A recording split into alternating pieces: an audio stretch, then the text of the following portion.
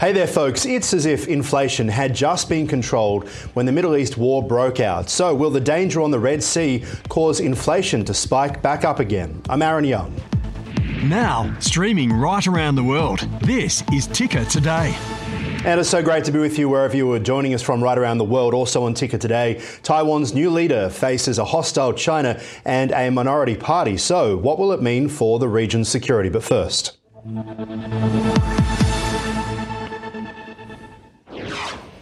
we kick it off with Ticker's Market Watch. Earnings season has kicked off with some mixed results. And how is tension in the Middle East impacting oil and energy prices as well? To go through it all, we're joined by Kyle Rodder from Capital.com. Great to see you today. Talk to us about how traders are responding, I guess, to the mixed signals that we're seeing in the market at the moment.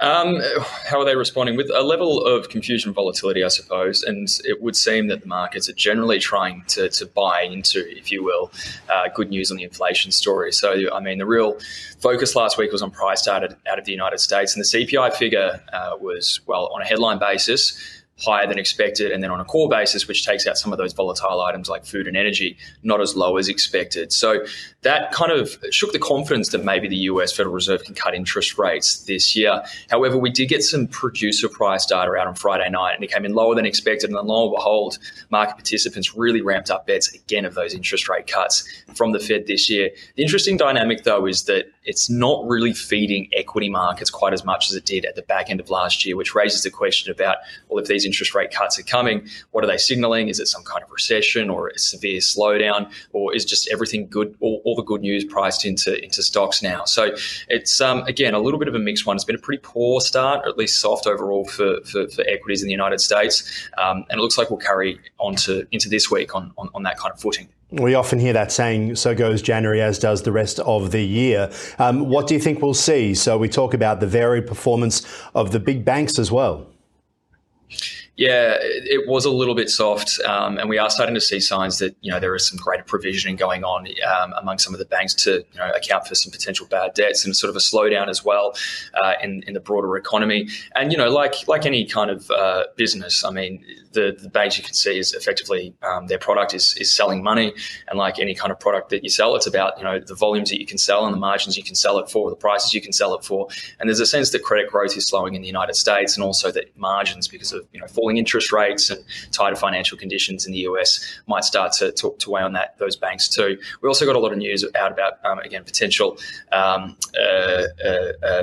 headcount reductions in some of these institutions, and more or less too on some major companies on Wall Street as well. So it's all feeding into that story that there is a slowdown coming. It's just sort of the extent of how significant this slowdown happens to be, and what that of course means for. Do you think that's actually happening? I mean, we've been talking for the past year about the potential for a slowdown, for a recession, and yet every step of the way the economy has been able to stay just that little bit ahead.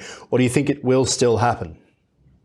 Yeah, well, I mean, in the United States as well, like more than just staying that little bit ahead, the last quarter of GDP data was incredibly robust and consistent with, a very strong expansion of the economy. And there is this kind of argument amongst, some of the very bullishly inclined in the markets that, we could be seeing some kind of immaculate disinflation, as people are calling it, where inflation can continue to trend lower because it is, but growth can remain reasonably robust, and the labour market can kind of maintain some of the gains from the pandemic. I'm a bit skeptical on that particular view, considering some of the, I guess, indicators in the market, as well as maybe some softness that we're starting to see in forward-looking indicators in terms of macroeconomic data. But there's certainly very, very true that we've seen a remarkable resilience, especially in the United States, but also more broadly in the global and even the domestic economy here as well. Right, let's talk about what's happening in the Red Sea and the Middle East more broadly. I mean, we're seeing strikes in Yemen against the Houthis. We're seeing all sorts of things happening in Gaza, as we've been reporting for the past few months. What about global oil prices? We've been seeing at the Bowser here in Australia, they've been coming down. Inflation has been getting under control. Some shock jumps south downwards for inflation in the UK, in the US, even in Australia. It feels like just as things are getting good again, all of a sudden there's this tension in the Red Sea that could lift prices. Do you think it will happen? At the margins, yes. To how significant that would be, it's hard to say at the moment. I mean, I think we are obviously seeing expressed in oil markets these tensions in the Middle East, and we have seen prices a little bit higher over the course of the last week. You could probably argue that broader financial markets are largely ignoring the risk of a more widespread escalating conflict in the region, which would be very, very impactful. But at the moment, the markets seem to be considering that a fairly low risk. As far as inflation goes, again, it's going to be dependent on much it actually lifts things, because the other thing that we're seeing at the moment is some of the baseline effects from last year, when we did see that big drop in oil prices from well above $100 down to sort of 70 or 80, has already been sort of put into the data. So headline inflation reads like, and we saw in the United States, is actually picking up slightly. So again, if we see things escalate further, it could be a bit of a troubling thing for central bankers and policymakers to bring inflation down. But there's also the demand side of the equation that we're seeing too. There's real pessimism about demand going forward, so that's keeping prices relatively depressed. Colorado from capital.com. Always appreciate your time here on Ticker. Thank you. Thank you for your time. Cheers.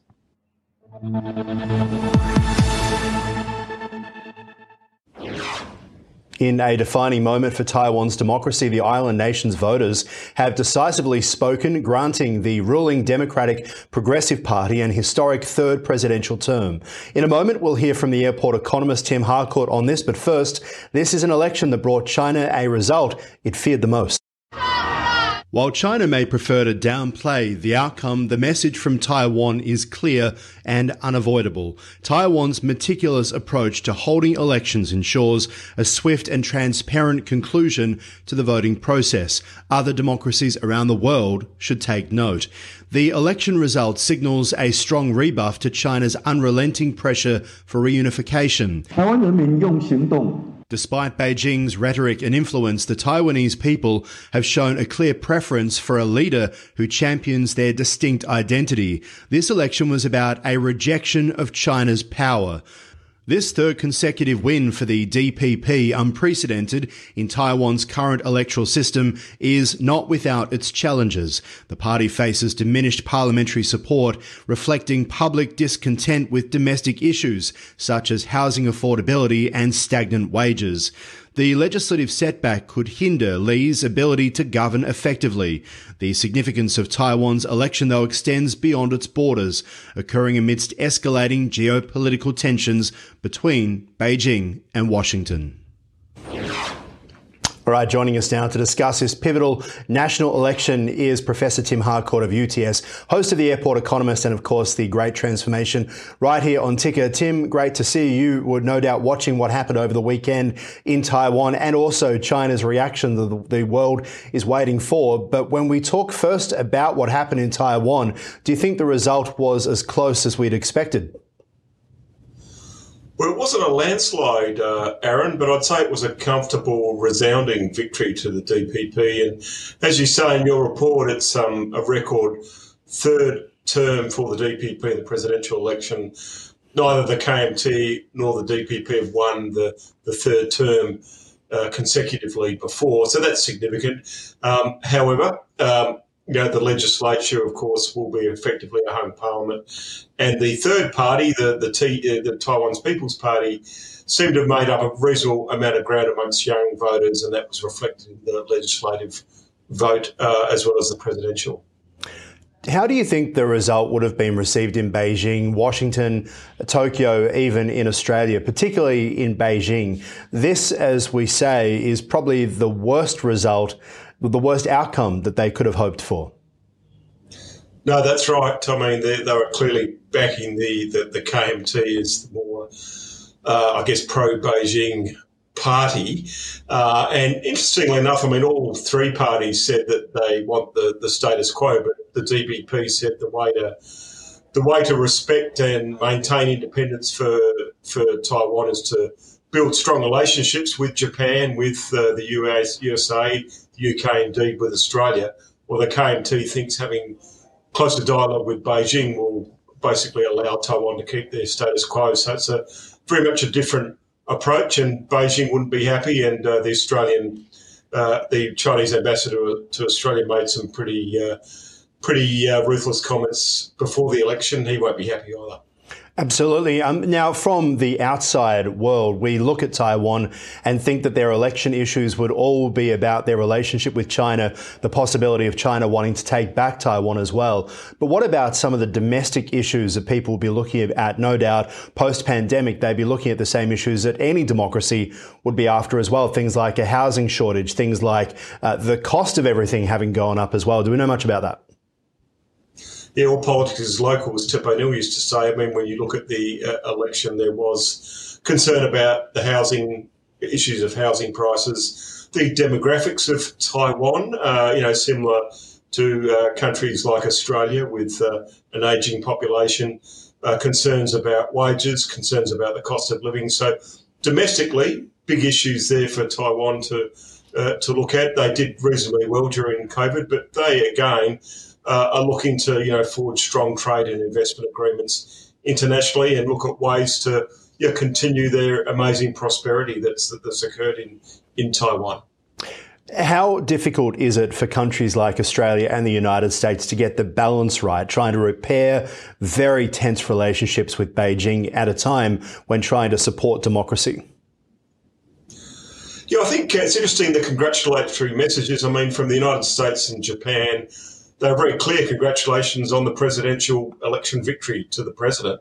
The EU wouldn't even say the word president, and Japan got ticked off by Beijing for using the term presidential. So there's clearly a tightrope with language, but you'd say that Taiwan would be a good member of the Trans-Pacific Partnership. It'd be good for Australia to have a free trade agreement with Taiwan because commercially, there's a lot of opportunities between Taiwan and Australia. So commercially going forward, there's no reason why you wouldn't forge ahead now the election's over.